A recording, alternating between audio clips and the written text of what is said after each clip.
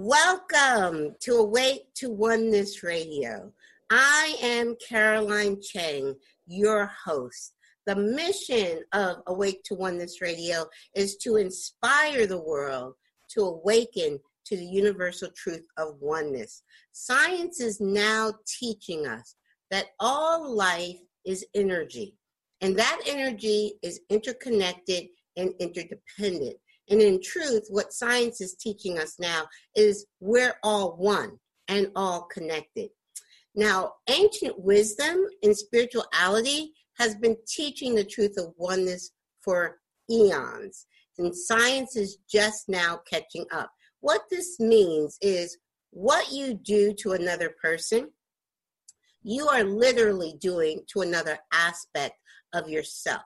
And when mankind awakens to the universal truth of oneness, there will be peace on earth.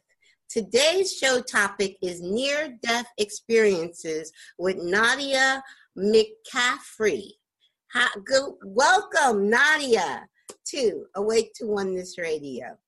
Now, thank you, Nadia. Now, Nadia, I discovered Nadia on YouTube, and I've had several guests on the show that have had at least one near-death experience. But amazingly, Nadia has had 3 near-death experiences, which she's going to share with us. Please, Nadia, please introduce yourself and let our audience, our listeners know who you are and tell us about your journey. With pleasure. My name is Nadia. Oh, Nadia, I can't hear you. All of a sudden, I can't hear you. No, something happened to your microphone. I heard something. Okay, that's better. Now I hear you. Now I hear you. Okay, so I start over? Yes, please. My name is Nadia McCaffrey, and thank you, Caroline, for having me in your show today. Yes, I have had 3 near-death experiences, and it started very early in my life. I was then 7 years old when the first one occurred to me. And I was born in Paris, France. I grew up in the center of France. And for the summertime, I usually was at my grandparents' estate, which was in the countryside and just a gorgeous place. Anyway, I loved the Rhine and I loved flowers. And, that was a joy for me to be there with both my grandparents. Anyway, let's go back to this time. Yes. Imagine that little girl of 7, curly brown hair. And I was an only child up until I turned 11. And so I was kind of used to be on my own. And I, very early in life, I started to exercise my way of thinking, my inner peace, everything. I discovered things on my own pretty much. And I was, of course, very curious about a lot of things. But this first near-death experience happened there July 7, 1952. And it was a bright summer day, gorgeous. One thing that I was determined to do this day was to pick up a bouquet of flowers for my grandmother. Okay. So I was running down the meadow, and the house was actually standing on a hill. And I was running down this hill, and then on the side, my left, running down, was a huge field of wheat. Wheat was actually taller than I was then. Okay. And I wanted to reach some beautiful bright red sweet peas to make, for my grandma. So that was my goal. So I ran down, and I stopped when I faced the wheat because it was like a forest. So, but I just kind of put my head down and ran into it. And then I was stopped hiding my ocean. I closed my eyes and I looked down, and here was an asp. What? Say that again? An asp. Snake. A snake. A viper. A viper. Okay. I understand that better. Yes. It's the asp is the snake that basically killed Grandpa. And we know up until then that they were in Africa, North Africa, but with cargo ship and so on. They were gradually over the centuries taken to Spain and the south of France. Okay. But people know they were there, but they never thought that they would be that far up, because that was the middle. Anyway, the fact is that I looked down and I saw this viper staring at me, ready to strike. And I know, as a 7-year-old, I look at this shape, the eyes, everything. I know this was this. I know, to me, this was representing the end. And I was frozen. I couldn't move. And suddenly I felt a huge pain on my left ankle. And I stood there and I just saw the snake waving and just disappearing. So the snake bit you and then ran off? Yes. Okay. And it bit me first, of course. Right. It bit you. You felt the pain on your ankle. Yes. It was horrible pain, very, very painful. And I started to scream. That's all I could think of doing. My lungs, really loud, as I could. And then gradually, I thought, I can't stay here. My grandmother is kind of far. She won't hear me. So I started to climb back up and toward the house. She heard me. And then, of course, she came running down to see. But because I was running, I did this exercise that activated the venom through the heart. I collapsed. Right. Because, just from a medical standpoint, instead of staying still, the poison wouldn't have moved. But you're 7 years old. I understand, of course.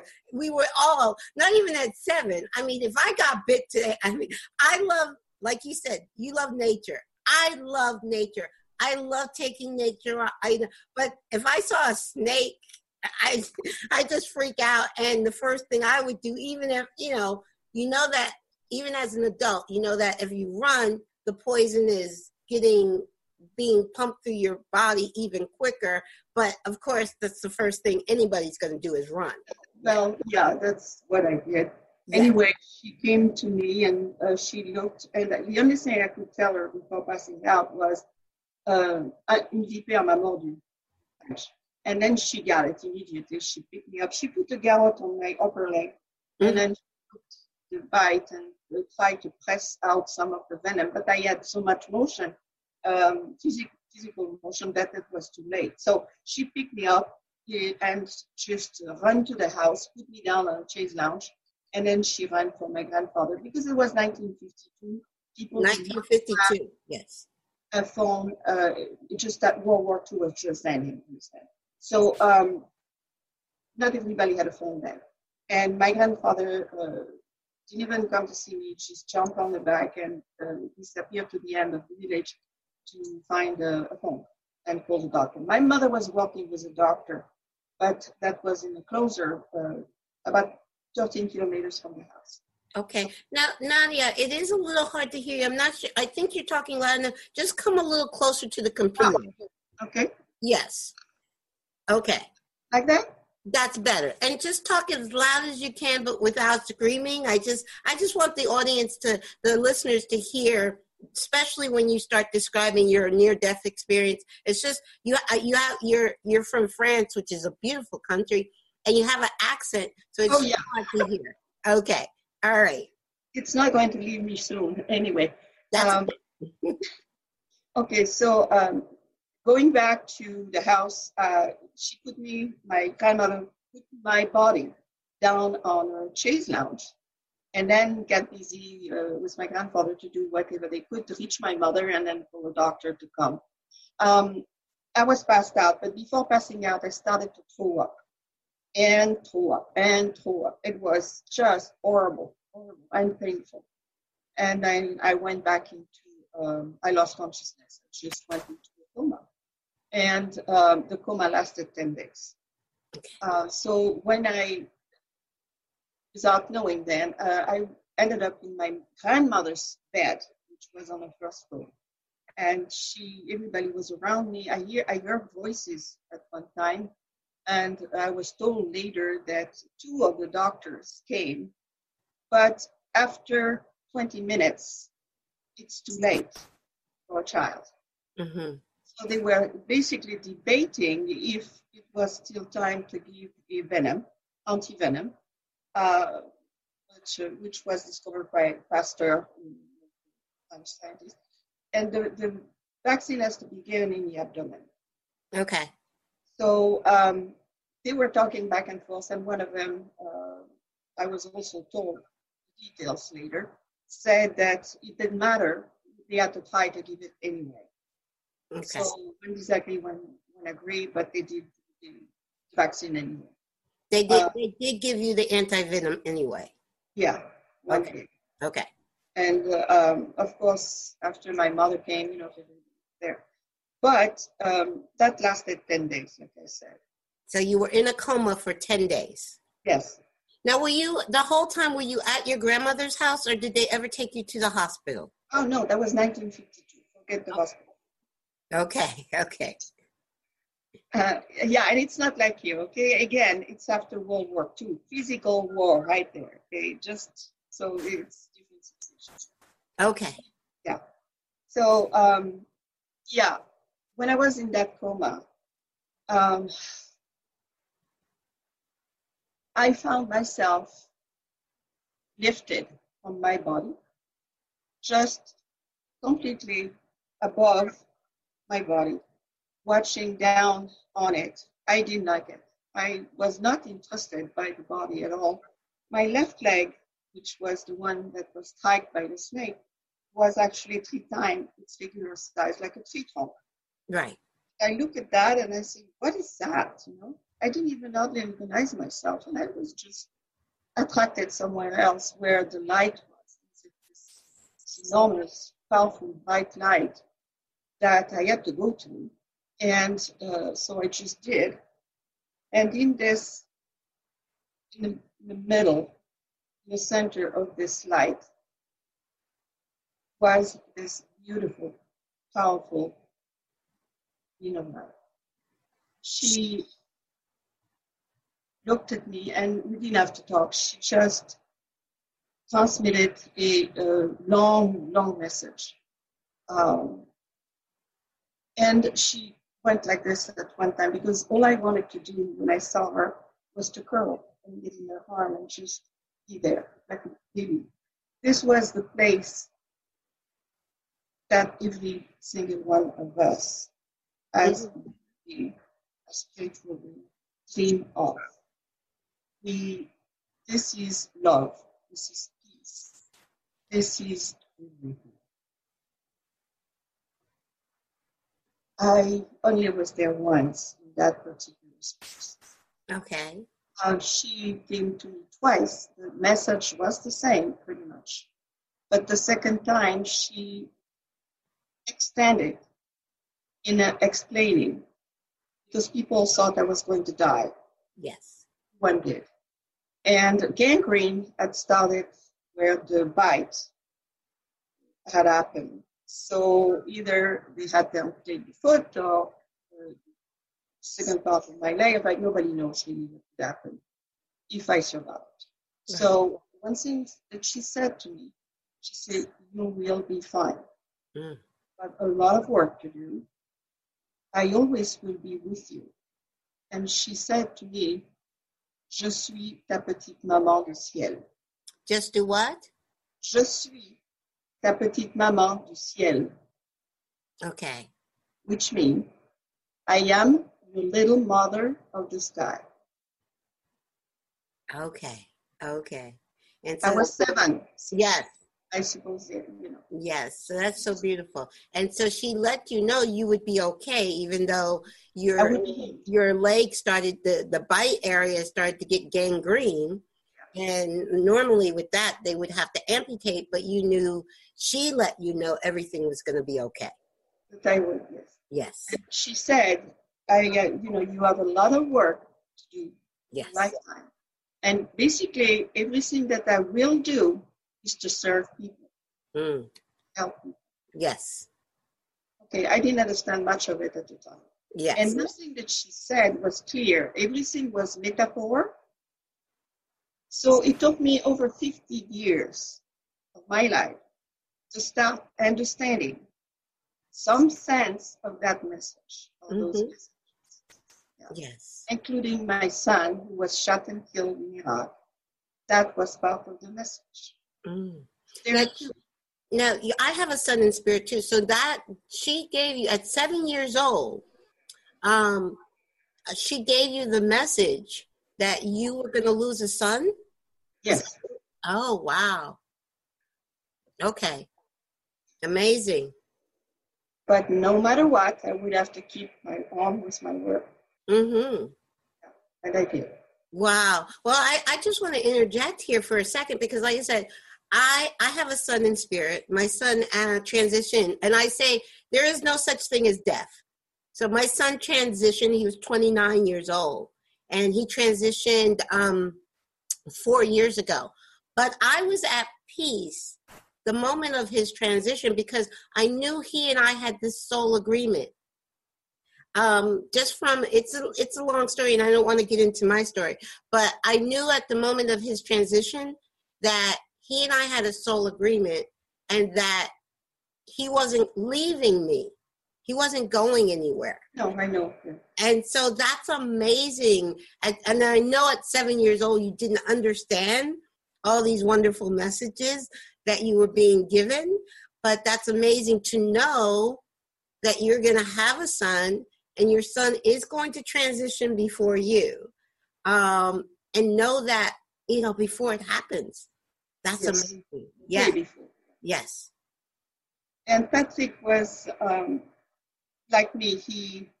Because I come from a line of healer.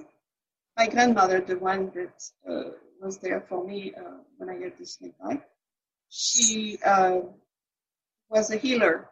She would use her hands, apply her hands to heal them, but also herbs and plants and trees. So she taught me part of that, especially with the plants. Mm-hmm. But she never did pass on to me the healing with hands and hands-on with me. And I asked her why. One day when I was growing up, I said, why don't you just explain to me how you do this? I was curious. And she said, no, I won't, because you already know. Okay. There'll be time for you to use it, you will know. Okay, so now let's get back to that first near-death experience. So you were in a coma for 10 days, and a lot of people didn't think you were going to live. No, no one did. Yeah, you get this amazing messages. Let's go back to that. Okay, well, like I said, the messages came, and after the 10 days, I opened my eyes, and I just woke up, basically. And everybody was a little bit bananas, running around and laughing and whatever. I remember that. I said, why are they so excited anyway? What's going on? Because you woke up, yes. Yeah. And then, of course, this whole message and vision and presence of this wonderful human being, of light. She had the physical appearance of a human being, but she was so much more than that. Mm-hmm. She was us with whatever we can only dream or try to explain. I never could make 100% of sense of this experience. Right. But I feel her. I always felt her very closely. Right. Very close to me, even now. Mm-hmm. So when she said to me, I always will be here for you, with you, I thought as a child that every time I think of her, she would appear to me. Right. I would be back into this space, this wonderful energy, light, and love. Well, that's not what she meant. So that kind of concluded my first experience. And then I was raised in a big part in a Catholic private school. Okay. France, and I was there when I was 4, and I got out of there when I was 18. Okay. So I went back to school with the sisters, and after my experience, I was horrible. Nobody could control me. I was becoming like another person. and because I know when people told me that this and that and what have you, and I know it wasn't true. I know it wasn't like this. And so I would argue constantly, even with the priest. So the nuns and the priests had Oh, a hard time with you. very, Yes, very, yeah, I yes. understand. I almost started a fire in the attic one time. Hmm. I was punished, of course. Yes. And then they sent me to wipe up spider webs. And then I thought it was really horrible and boring and everything. So I light a torch, floss, and I'm going to burn it. So burning all the spider webs started a fire. Oh my goodness. I controlled the fire, okay? I stopped. I wouldn't go down without leaving it like this. But boy, did I get in more trouble.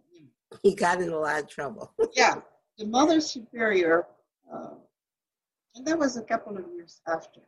She called me into her office and she wanted to hear from me why I was different because I didn't respond like other children do.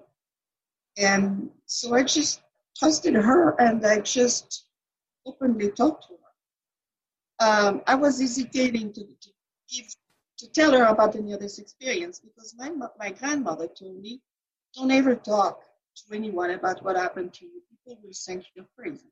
And I will bring you nothing but grief. So I wasn't sure if I was going to tell her or not, but I didn't, but she understood it. And then she said, oh, this is interesting because something like this happened to me. Wow. And then, of course, I was very excited. So I described Ma Petite Maman du Ciel, how she was and how she appeared and everything. And we both cried to that. So she held me for quite a while. And she said, I understand now. Yes. She died shortly after from cancer. Okay. But I think she already was into another dimension partly. Okay. And the connection that she had with me was very special. Mm-hmm. Yes. So beside being infernal and horrible, pretty soon I turned to be 17. Yes. She's exactly 10 years later. And by then, everything was easy for me. I could studying people starting to be interested with men, boys, the usual teenage Right. interests. Love to draw and paint. I didn't have to study art for things; they just came to me. So basically, I was bored. The only thing I wanted was to go back with her. Right. I did not find her. I did not see her, and this was a very bad punishment, very strong punishment for me. So I thought, if I can't, if she won't come to me, well, maybe I can go to her. And I thought, well, let's see. I was in a coma, so I was close to death. If I do something that kills me, maybe do something to bring me back in a space close to where I was, well, maybe I have a chance to see her again. Right.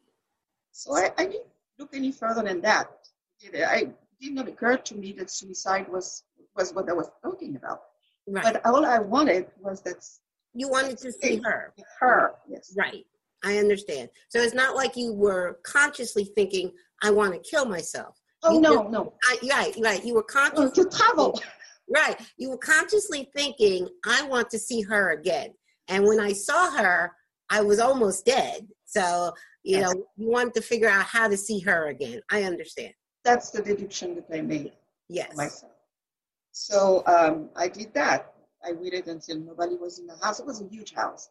Mm-hmm. And so there was a kind of a pantry, but this house was almost 400 years old. Okay, so the ceilings are about 3 times what they are here. It's really very high ceilings. Yes. Yeah, and then you had fireplace where you can walk into. Right. So I climb up the ladder, and my great grandmother keep including their apothecary drugs, medication, whatever, you are way on top. So to get to access to that, you have to go through a ladder. Okay. And that was for me, so I wouldn't get to it. So, so I got a whole bunch of bottles and whatever, took everything down and look at it and say, okay, well, I don't even know what that is, but I'm going to take as much as I can swallow so I can't miss you. So and I did that. Yeah. I lost consciousness again. And, but when after I passed out on my bed, because I know what would happen, so I was on my bed, one of my school friend, came to the house and was returning a book. This is her boyfriend, actually. And I didn't respond, so she came up to my room and she found me. She called her boyfriend, and both of them dragged me from the bed by my feet and dragged me down the stairs, the first floor, by my feet. By your feet. I was black and blue on my head. Right. From your head. Yes. And up they drive to the hospital in Vichy, which is 13 kilometers from Oh, we lost sound a second again. Come a little closer. I think it's just the way you're moving. Sometimes you cover the mic. Okay, speak now. Let me hear. Okay. Yes. 13 kilometers was the hospital from the house. Right. So, they wheeled me in immediately. Okay, so they were starting to pump my stomach, vital sign, the usual things that happen when you get into right. So that really didn't interest me. So I left my body just about immediately and saw everybody pumping, messing, with my body, whatever they were doing, oxygen. And I just took off. I was attracted by one part of the ceiling was this, I couldn't see the light, but there was this attraction. So I floated to this, and I just didn't hesitate. I just went into it. I was kind of sucked into this space, not very nicely. It was pretty rough and a little scary, dark, until I was spit out, basically, into the light. Okay. And here I was again into the light. In the light, right. Yeah, it was a huge, bright, powerful light. As loving, it was the light that I was in before, but different. And there was no beam of light to welcome me or to talk to me. But I hear this huge voice coming from everywhere, saying, very strongly. And I feel like to argue with anybody. I'm very argumentative about everything and everyone. I don't care who, if I don't agree, I will argue. And I couldn't argue. This voice starting to tell me, you have not even begun your work yet. You need to go back. Okay. No choice. No choice on stay. Go back. Boom. No argument. I couldn't. Okay. So from there, I had to find my body, which wasn't easy. Okay. I found it. I know where it was and everything, but you had to get in. Yes. That was a painful process. I finally did it because I didn't want to do it too, probably. And the gurney was then pushing the hallway. I was not in the main room, emergency room anymore. They had pushed the gurney by the door. Okay. Because they thought I was dead. Okay. My heart stopped, physically, clinically stopped. Wow. So there was a nurse crying there, and I opened my eyes. She looked at me and she started to scream. Because they had given up on you, and then you open your eyes. Okay. Yeah. Okay. So, I was again, and I was not happy to be there. You weren't happy being back. No, not at all. So after this happened, I very clearly understood that I had to let go things the way they're supposed to unfold and not press any point. It doesn't work. And try to go back without being accepted. Right. Well, I guess not. I'm not going to do that again. Right. So whatever I have to be here for, I need to be right. patient, accept it, and go through it or not. but be there and try to do whatever. And I always thought I call it a mission. My life is a mission. Your life was a mission. My life was from the time I was little. A mission. Now. And after this, I was 17. So after this, I got married. I divorced the poor man, 6 months later. I was still very much a rebel, Right. but not out of control. And on top of this, I was given some gifts. You said on top of this what? The second near-death experience that I just went through left me some gift, so-called gift. I didn't thought they were gift. I thought they were moral curse. But I could look at the person and be able to tell when this person was going to die and how. Mm. Yeah, right. Okay. I told my mother that. Now, would you do that? No. I felt so, anyway. And I could also see births, people who were going to have a new life coming into theirs. Mm-hmm. So sometimes walking in the sidewalk, I would stop and smile at somebody and say, there's a baby coming. People didn't know me. I just said. Right. Until I realized that I better keep my mouth shut because the information that he was giving people were not wanted. She told you what? Say that again. The informations that I was giving people were not asked for. Okay. I understand. Yes. Yeah. So, and I understand that it could very strongly hurt people as well. I mean, if you tell somebody, my mother died a very painful death. She died very young, 49, from leukemia. Mm-hmm. And I saw the way she was going to go, and I told her. Okay, I see what you're saying. Yeah. No. I would never. That's very, very true. What you're saying is very true for people to understand that when you do have gifts of the spirits and you have information, but it is important to know that if that information is not asked, it sometimes can be very, it doesn't get well received. It's a cosmic law. Yes. If you want to know, you need to ask. Yes. If you don't want to know, you don't ask. Exactly. Yeah. Exactly. I understand exactly what you're saying.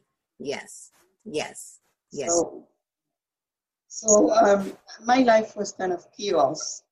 I divorced him, and then I met my husband in Paris. I was in Paris studying for art and deciding which field I was going to go to. I was not that precise and clear about it, but I know it was connecting to art. And my scholarship was provided by my grandparents, but they require from me that I would work part-time to pay for my studio. Okay. So my lodging. So it was okay. And where I worked was a small restaurant. I met my husband. Okay. And he was American. Still is. He still is. Okay. Yeah. Yes. He was working at the embassy in Paris, but he was not wearing the uniform. Okay. So that's where I met him. And after a few times talking and whatever, we went out. And after 2 years, we got married. Okay. I came to Canada. That's why I'm in California. Yes. Anyway, we are divorced now, but we love each other. Yeah. Yes. No, after my son's death, it was different. Yes, and that's very true what you're saying. I work with an organization called Helping Parents Heal. I don't know if you're familiar with Helping Parents Heal, but that's very true what you say. When a child transitions, it doesn't matter how old. How old the child is, if the child's an adult or a child, still a youngster, it doesn't matter the age, but it does something to a couple. Either it can bring a couple closer, or it can tear a couple apart. It really, yes. So I understand. And we both were destroyed, basically, on a physical part. But Bob didn't take it the way I did. What I did, I invested my sadness, my grief, my energy, this veteran. Okay. Before this, I'm going forward a little too fast. But after my second near-death experience, then I met Bob in Paris, and then we got married, so on.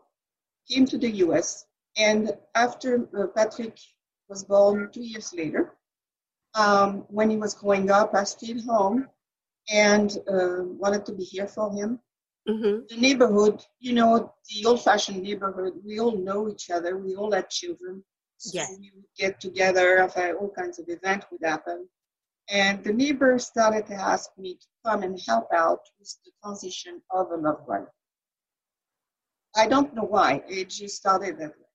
So I know what to do. I just walk into their house and I know exactly what to do, how to be there for them and help the family at the same time. And I started to do this. Few people in the street where we live. And then I said, well, Patrick was going to school then. Why don't I do this regularly for nursing home and maybe the VA? Yes. And I started to do that. Okay. And then I was a metaphysical student for a long time already. I saw the importance of transitioning. Yes. And worked with a group of people, including Elizabeth Kubler-Ross. I met and I worked with her principle of living and dying. Mm-hmm. I really liked it because of the difference that she had with the traditional way of handling people at the end of life. It was like a new dimension that she was a pioneer in that, and I still like it a lot. Anyway, I worked with that, and I started my own organization that I call Angel Staff. Yes, I saw that. Angel Yes. Staff. Yes. So I studied that. I gave lecture, presentation at different universities, even high schools, on living and dying. The main thing is that I discovered people are afraid by death. Death is taboo. We don't talk about death. What I see and realize, not just with me and my experiences, but with people that I work with. Okay. First is what the time where we are from this place. We come to this earth, we go as a circle, and when it's time to exit that circle, go back home. Yes. The full circle. If you understand what this is about, you're not afraid to live. Exactly. And you can very peacefully, strongly be there for those who need you. Yes. This Yes. time of transition. Very true. I just want to reiterate what you just said for our listeners. You're basically saying you saw that a lot of people are afraid of death, but if they understand that we come here, and I believe personally, we come here as a choice. We choose to come here, and that it's just like when you come here and you transition and you just go back home. So there's nothing to be afraid of. So like I said, I don't even like the word death. I use the word death because people understand better when you use that word. But to me, it's a transition. I agree. I agree with you. Yes. I work with the regular people. And if I say transition, they can, so I have to use their words. Yes, you use their words so they understand. Right. Yes. Yeah. Yes. So that's what started. And, it took off very well. I mean, I started to meet very well-known people. I started to work with different big organizations. And when I started to do this, I was so devoted to it that I would take one-on-one work with the volunteer, but mainly what people didn't want to do. Right. This is where way too hard for one person. Mm-hmm. And I'm very proud of this. It worked fine. And I have not sat with a person in transition process who was in turmoil. Okay. Everyone that's just the way it was. I'm not saying anything else because I have some of the volunteers who had a bad time. Mm-hmm. Very, very hard for them. But I stepped in and helped. But the thing is, you have two ways. If you prepare the person to be ready for that different space and level, then you elevate your consciousness in such a way that basically you're at peace Yes. and ready to handle just about anything. Yes. Yes. So if you pass this peace, it's contagious, It's like somebody's dying young. I mean, it just pass it on. Mm-hmm. And if people see you strongly behaving in peace, they will feel automatically in a safe place. Yes. Yes, definitely. Yes. Right. The best way to pass on that peace is to demonstrate, to be a living example Inner of that peace. peace. Yes, I agree 1,000%. Yes. Now, I did share. Please share with us your son, about your son's transition. Mm-hmm. Well, we're getting to that. Okay. I was the workshop and training for the dying. Mm-hmm. Quite a few interesting experience happened there too. I don't know if you want to hear that, but at one of the training in San Francisco, Okay. we're training in a big church, Mm-hmm. Notre Dame de Victoire. It's a French church.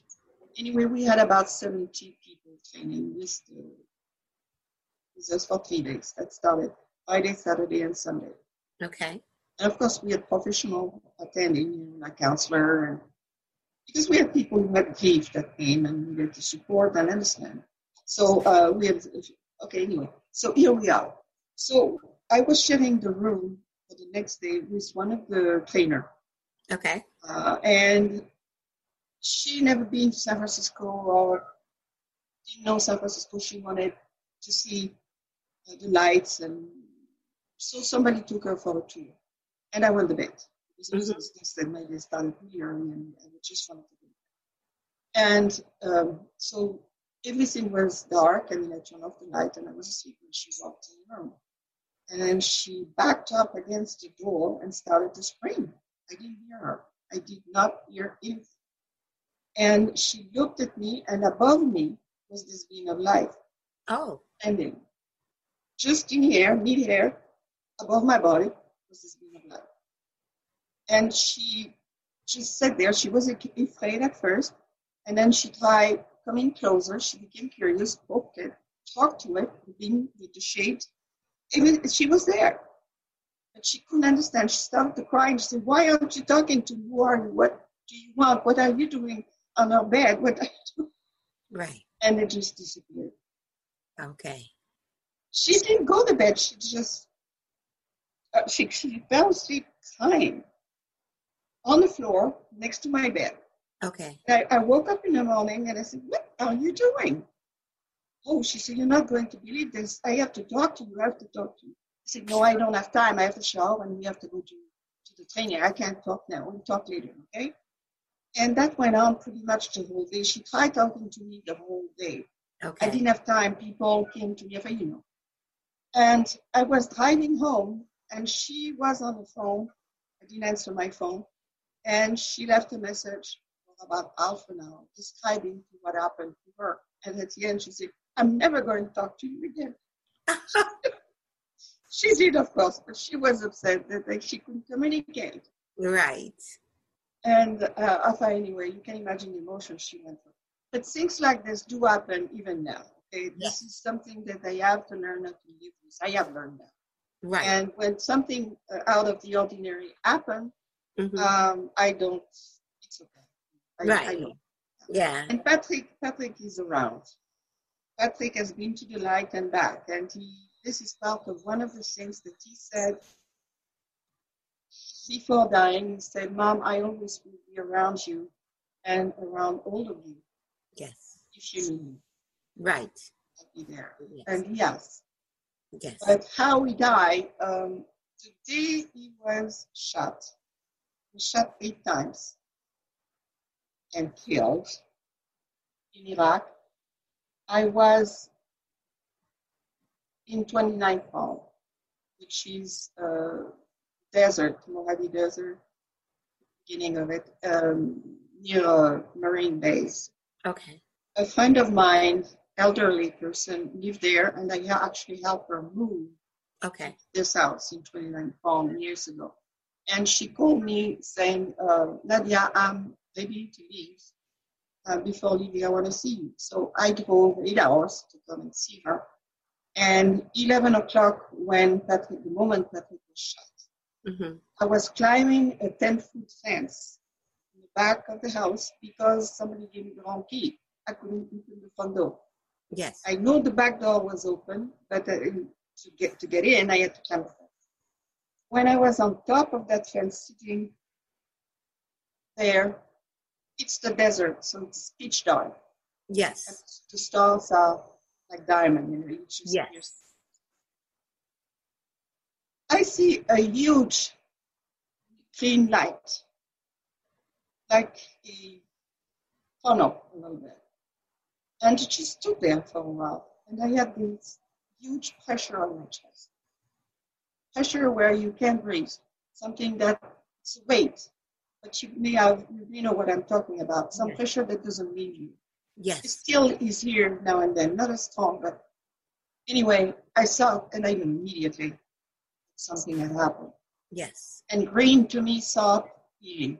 Somebody else. Green meant what to you? Healing. Healing. Yes. Okay. So my deduction was somebody has transitioned or healed. But when I had that strong pressure, I know that it was directed to me. So I got off, came into the house, and the cat was there, Nomi, was very gentle cat and everything, but that day she was impossible. Okay. And wouldn't let me touch her. She was just impossible. So I finally let her in her room and closed the door, made sure she had food and water, and in the morning opened the door, but she didn't stop the whole night. Okay. So early, I went to the hospital to stay with Françoise, with my friend, and she knew Patrick. And I was there for maybe half an hour, and I was massaging her legs. Her legs were very swelling, and I had some oil. So I think it was lavender that would help, her go through this. And we were talking, and my cell phone rang. So I answered, and I walk out of her door in the hallway. It was my daughter-in-law, and she was hysterical. She was I couldn't understand her. I know something had happened, definitely. Right. But I could not figure out what she was saying. Okay. So I just say, sweetie, please give the phone to somebody. I can't understand what you're saying. So she did, and an officer picked up the phone, and he said, ma'am, I'm sorry to say, but your son, Patrick Ryan McCaffrey, was shot and killed multiple times, and killed at 11:45. I don't exactly remember what happened, but I grabbed that phone so tight, and then I dropped on the floor, and I curled up like a fetus. Yes. And I must have been screaming. I don't remember that. But it was a hospital, so everybody kind of gathered around me. Nobody touched me, though. Right. For some reason, people just didn't touch me, tried to pick me up or anything, and just let me. And I opened my eyes and said, and I just walked to Françoise and I say, Françoise, Patrick has been killed. I have to go. Yes. Now, what day was this? What date was this? It was June 22nd, 2004. 2004, June 22nd, 2004. Okay. Yes. And how old was Patrick? Patrick was 34. 34. He was not a military uh, career. Patrick worked in a corporation in Palo Alto for 13 years. Okay. And then the 9/11 happened. Yes. And he went bananas. He went crazy. I have to do something. I have to do something, and he enlisted. He He enlisted. enlisted with the Guard. Mm-hmm. Why the Guard? Because the Guard are supposed to be here to help us at home. Right. That was his goal. Right. But then we know the rest. I mean, the Guard were deployed federal aid to Iraq first. And 2 months later, he was shot and killed. Mm-hmm. Yes. But that's what happened to my son. And I know. Right. He told me. Yes. And not just that, but the night before he was deployed, we sit together and talked. Yes. And that's where he said, Mom, don't forget, if something happened to me, I always will be around when you need. Yes. And I will be there as long as all of you need me. I know that. Yeah. And my daughter-in-law, my granddaughter was 2.5. His and daughter. she was 2 Yeah. years old, yeah. Mm-hmm. Her and her dad were inseparable, always together. And Jeanne said that they were sitting on the bed with her dad. And at that time, she was into The Lion King. The Lion King, watching the Lion King movie 10 times a day. And that night, she grabbed Patrick behind the neck and wouldn't let go. And when you have the passage on The Lion King where he's killed, and it's basically he's betrayed by his brother, basically, and it's an ambush. Yes. She grabbed so strongly on Patrick and said, Daddy, that's you. Daddy, that's you. Daddy, that's you. Mm. And he kind of ran out and came to his arm. And I said, Patrick, remember, she's a baby. Yeah, she's 2. She doesn't know much, and maybe she knows more than we thought. Yes. But I didn't want to say that. They do. Yes. Children know, especially at that age, they know a lot. Yes. And she has the gift. She can heal too. Yes. Anyway, and after the day after he was gone, so I sat with Janice to watch The Lion King again. Mm-hmm. And then she grabbed onto me in the same place and said, Grandma, that's my daddy, that's my dad. Yes. Yes. And he came after, actually, the day of the funeral. Okay. He came to her in the backyard. And I saw him too. Oh, wow. But she saw him with the uniform of the way he left. And she was so excited, she started. Something just happened. Sometimes I hear this like scratching noise where your mic is. I don't know where your microphone is, but sometimes there's a scratching noise. So just repeat what you just said. You said that Patrick came and you saw him the day of the funeral and your granddaughter also. Yes. Okay. Everybody was at the house ready to go because we had, the celebration of life first. Mm-hmm. And then we were going to bury him in Oceanside, which is 8 hours drive from where we were. So everybody was getting ready to leave. And Janessa was playing in the backyard with Lucky, the dog we had. Mm-hmm. That was Patrick's dog. And she ran in the house, grabbed me by the sleeve, and come with me, come. Daddy's here, Daddy's here, Daddy's here. Is he going to stay with us now? Is he going to stay? So I came out with her, and I looked. I couldn't see Patrick, but I saw where he was standing. Okay. It was the shape of his silhouette, was very clear. Yes. And New Mexico or Texas, where it's really, really hot in the summer. Yes. The heat gets, it's like a wave. You look and this is forming. Yes. Shaping things. Yes. his silhouette, where Patrick was standing, was like this. I see. Yeah. Yes. I understand. Yes. Yeah. I didn't hear anything, but then he disappeared. And then she sat on the floor, on the ground, and she said, Mama, why isn't he staying with us? Mm. And I tried to tell her, he says, sweetie, he's going to be here as many times as you want and all the time that you need him. Yeah. I talked to her. And she Mm-hmm. believed that. She was okay with that.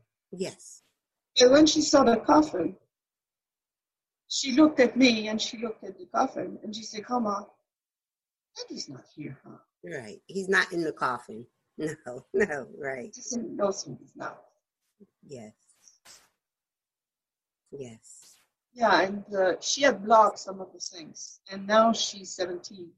And Now she's 17. She's 17 and she's remembering now. She needs to have details on it. Mm-hmm. Yes. So this is one of the things that we're doing. Yes. So going back to the near-death experience, I worked with the dying, living and dying, for 18 years. Okay. Patrick was killed, and then I stopped.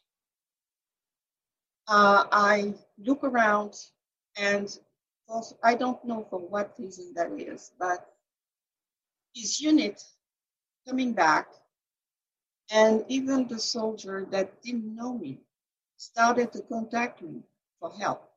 Okay. So I'm supposed to help, right? So that's what I did. I became an expert on many things, went to the VA, took classes. I'm a PTSD, TBI class. We started the first conference for TBI, education, after people come back home, why there is a certain behavior or acceptance, after we release from the war. Right.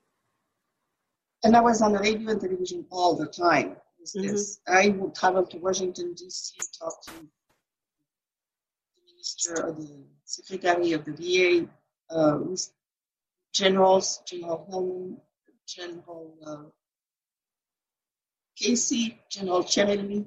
And that's when they started one of the first group and organization to welcome soldiers who have had PTSD and to recognize PTSD, because it wasn't at first. Right. It was very, very difficult. So that became my work. I just launched in that 100%. And I didn't take down the grave. I did with them, because each soldier that I see, men and women, I saw Patrick in them. Right. I still do. And they call me Mom. That's how we done it. Even today, I don't pass one Mother's Day alone. They either call me, send me flowers or something. They came to see me. They always. What I did then, I opened the house to a young vet who were homeless. So it was a 4-bedroom house. And I started to have people coming from everywhere. The first one was from Texas. He was thrown out of the VA in Texas, in Dallas. He had a broken back. He had metal on his leg. He was basically walking with a walker at the time. Mm-hmm. No chain. He was so skinny, and nobody wanted anything to do with him. So he asked me if he could come, and I said, okay, find somebody to drive me, and we'll figure it out. Okay. Right. He didn't get any benefit then. So the first thing that I did was to hide him to the VA, put him into the system. After this, he needed to be evaluated for PTSD and TBI, to receive their benefit. And once they did that, they needed to keep up with PTSD. It doesn't go away. You need to treat it, understand it, keep it under control. Yes. So that's what we worked on. He stayed 2 years with me, and then other came. The second one was a young woman from Pennsylvania, just discharged from Iraq. She wanted to stay a couple of months with her mom, and her mom said, no, you have PTSD, I don't want anything to do with you. So she ended up living in her car. She found my website, called me, and I said, come on, we'll figure it out. Right. And then they keep coming. Over the years between 2006 and 2012, I had 29 veterans who stayed in the house who now have a life. Mm. Nobody fell back. Beautiful. The young woman is one of the big success. She had TBI too. Okay. But I was with her for evaluation.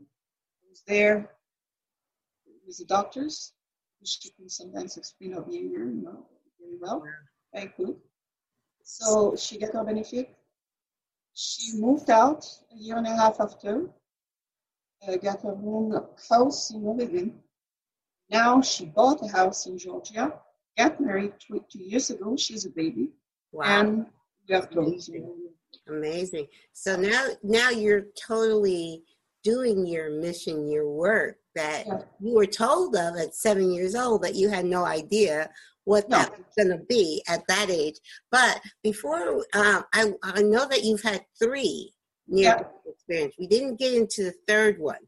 Can you share that third near-death experience with us? Right. The third one happened before Patrick died. Okay. Yeah, it was 1999. 99, okay. Yeah. At the time, I was working with living and dying. So I was sitting at the bedside of a lady who herself was in a coma. We took shift, like I took 12 hours. The person after me would take 8. I think, we just work it out this way. And I just got to her, this lady, check her, got organized. And I sat facing her at the end of the bed, but facing her so I could see her, facing in case something happened. And I started to read to her or talk to her, something to connect and make her. I know people can hear me. I did. So, yeah, and that went on for a while. And then suddenly I felt like I had fever. I felt really, really hot. Okay. And dripping, just, the sweat dripping over my face. My clothes started to get wet. And I took my vital sign. It was way up there. It was really, really high. And I just let it be. I couldn't leave her. Right. So I was sitting in a green armchair facing this lady. And I just closed my eyes for a while, just grabbing onto the chair, say, okay, stay here. Don't, to myself, don't go away. Right. And I felt like I was taking off. And I look around me, and I see one thing that I look at, my hair were glowing. The chair was just glowing. Okay. But not the floor, so just me and the chair. Okay. And I say, I understood. I knew immediately. I said, okay, here we go again. Now, here we go. What do you want now? What's going on? I got ready to, okay. And I let it go. I let myself go. I just relax. What's the use? You can't do anything. You just let it go. Oh, and very, very fast, I was taken into another dimension. And I think I passed out because I just don't remember what happened with the body. So I just saw this dimension. It was very, very captivating and very intense. Very, very intense. And you heard of life review. People would have life review. Say that, life review. Yes. Yes, I have. This was a life review, but not my life review. Mm-hmm. It was a life review of the earth. Oh, wow. Amazing. Yeah. It was a little bit of the past, the present, and the future. But we had 2 futures. 1, 2 futures. 2 futures, yes. At the time, we had a choice. 99. Yeah. We took the wrong turn. Yes. But that was our willpower, our decision. Consciousness needed to be elevated to a point where it wasn't ready. So we found ourselves into what we were. And in this flash of pictures. It's like a film, but very fast film, but you are in it. You're part of it. You are very much not just in it as acting, you are part. Yes. The energy, your energy is in it. So you just can't, you have to stay. And I was watching all of this. I was part of it, definitely. And why was I there? And there was some pictures that were shown that I found afterward, like a sky red, like I'd never seen before. Mm-hmm. When you have a beautiful sunset, you have these magnificent colors. Yes. It was a red that I haven't seen. Wow. And everything around this red sun was a gray everything. Plants were gray, people were gray, desert, skeleton of trees, destruction, basically, sadness, lots of sadness and anger. But I was part of it. So what was that all about? I found out. But after Patrick was killed, I decided to travel to Iraq. I wanted to see where he died. Yes. I wanted to raise the same hair. I wanted to be there. And I wanted to meet some Iraqi mothers that had gone through the same thing that I had, lost either a son or a family member or sometimes the whole family. I just wanted to be able to share our pain, but also to try to make sense out of it. Yes. That was my purpose. Yes. So I did. We couldn't go directly to Iraq because the border is different. Over there you have a double border. And between the two borders you have a void. And it's very dangerous to go through that void. People get stuck there and can't come out. It's a different place. Right. But people heard that, and my face was in the newspaper, so people started to be curious about it. So some of the people who could travel, so some doctors, some professional people, came from Iraq and meet us in Amman. Right. For them. So we ended up having a large group of people that could share their experience. And this was taped, right? We didn't need a documentary of it. But I know what to expect. I know I would be the bad guy. I know that everything was going to be blamed on me. I was ready for that. Right. So I went through it. But the result of it is amazing. Yes. Because the people that I have met, a couple of doctors, lady doctor, were so strongly against me. And at the end, wouldn't even talk to me directly. I had to have a translator. She could speak English, but she wouldn't talk to me. And at the end, after we exchanged, that lasted a few days. Right. We exchanged, we saw films, talk about our children, our family that we lost. Yes. We understood each other on a soul level. Yes. And the energy was completely different. Yes. Well, Nadia, I want you to share, because I'm sorry, the only reason I say we're running short of time because I teach piano lesson and I have a student. I have a student coming in a few minutes, but I'm sorry. No. Don't be sorry. You're just so you have so much to share with us. I mean, you have your near-death experiences. You have a son that's in spirit. One of the things I like, if you've never heard of the organization, Helping Parents Heal, because I know that, like you said, you want to help parents and anyone that has a loved one on the other side. An organization that I'm involved with is called Helping Parents Heal. I'll send you the link to them if you've never heard of them. Yeah, they're an amazing organization to be a member of. But I want you to share how our listeners can follow you and contact you. How can our listeners find you? I have multiple websites. I am on Facebook, of course, Nadia McCaffrey. Just Nadia McCaffrey. I have 10 pages on Facebook. But if Okay. you go with McCaffrey, you find me there. My son too. I have Patrick McCaffrey Foundation, oneword.org. Okay. Yes. This is the work with the soldiers. Okay. And I'm part of IANS, Okay. International Association for Near Death Studies. Yes. I have also a couple of pages, northcaliforniaians.org. Okay. Mm-hmm. Nadia, if you put my name, multiple things will come up. Right. And then If they Google your name, yes, you have done so much. You have so many, and you have the angel staff. There's so much. And because that's how I found all your information. And what I always do is put those links under the interview. So everyone will be able to find you.